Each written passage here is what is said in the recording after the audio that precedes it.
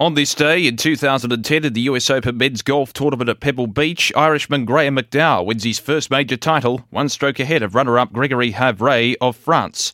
On this day in 2013 in the NBA Finals, the Miami Heat beat the San Antonio Spurs 95-88 in Game 7. LeBron James is the MVP. And on this day in 2018 in the FIFA World Cup, Cristiano Ronaldo heads a goal to become the all-time leading European goalscorer in international competition. As we celebrate this day for Tobin Brothers Funerals Celebrating Lives, visit tobinbrothers.com.au.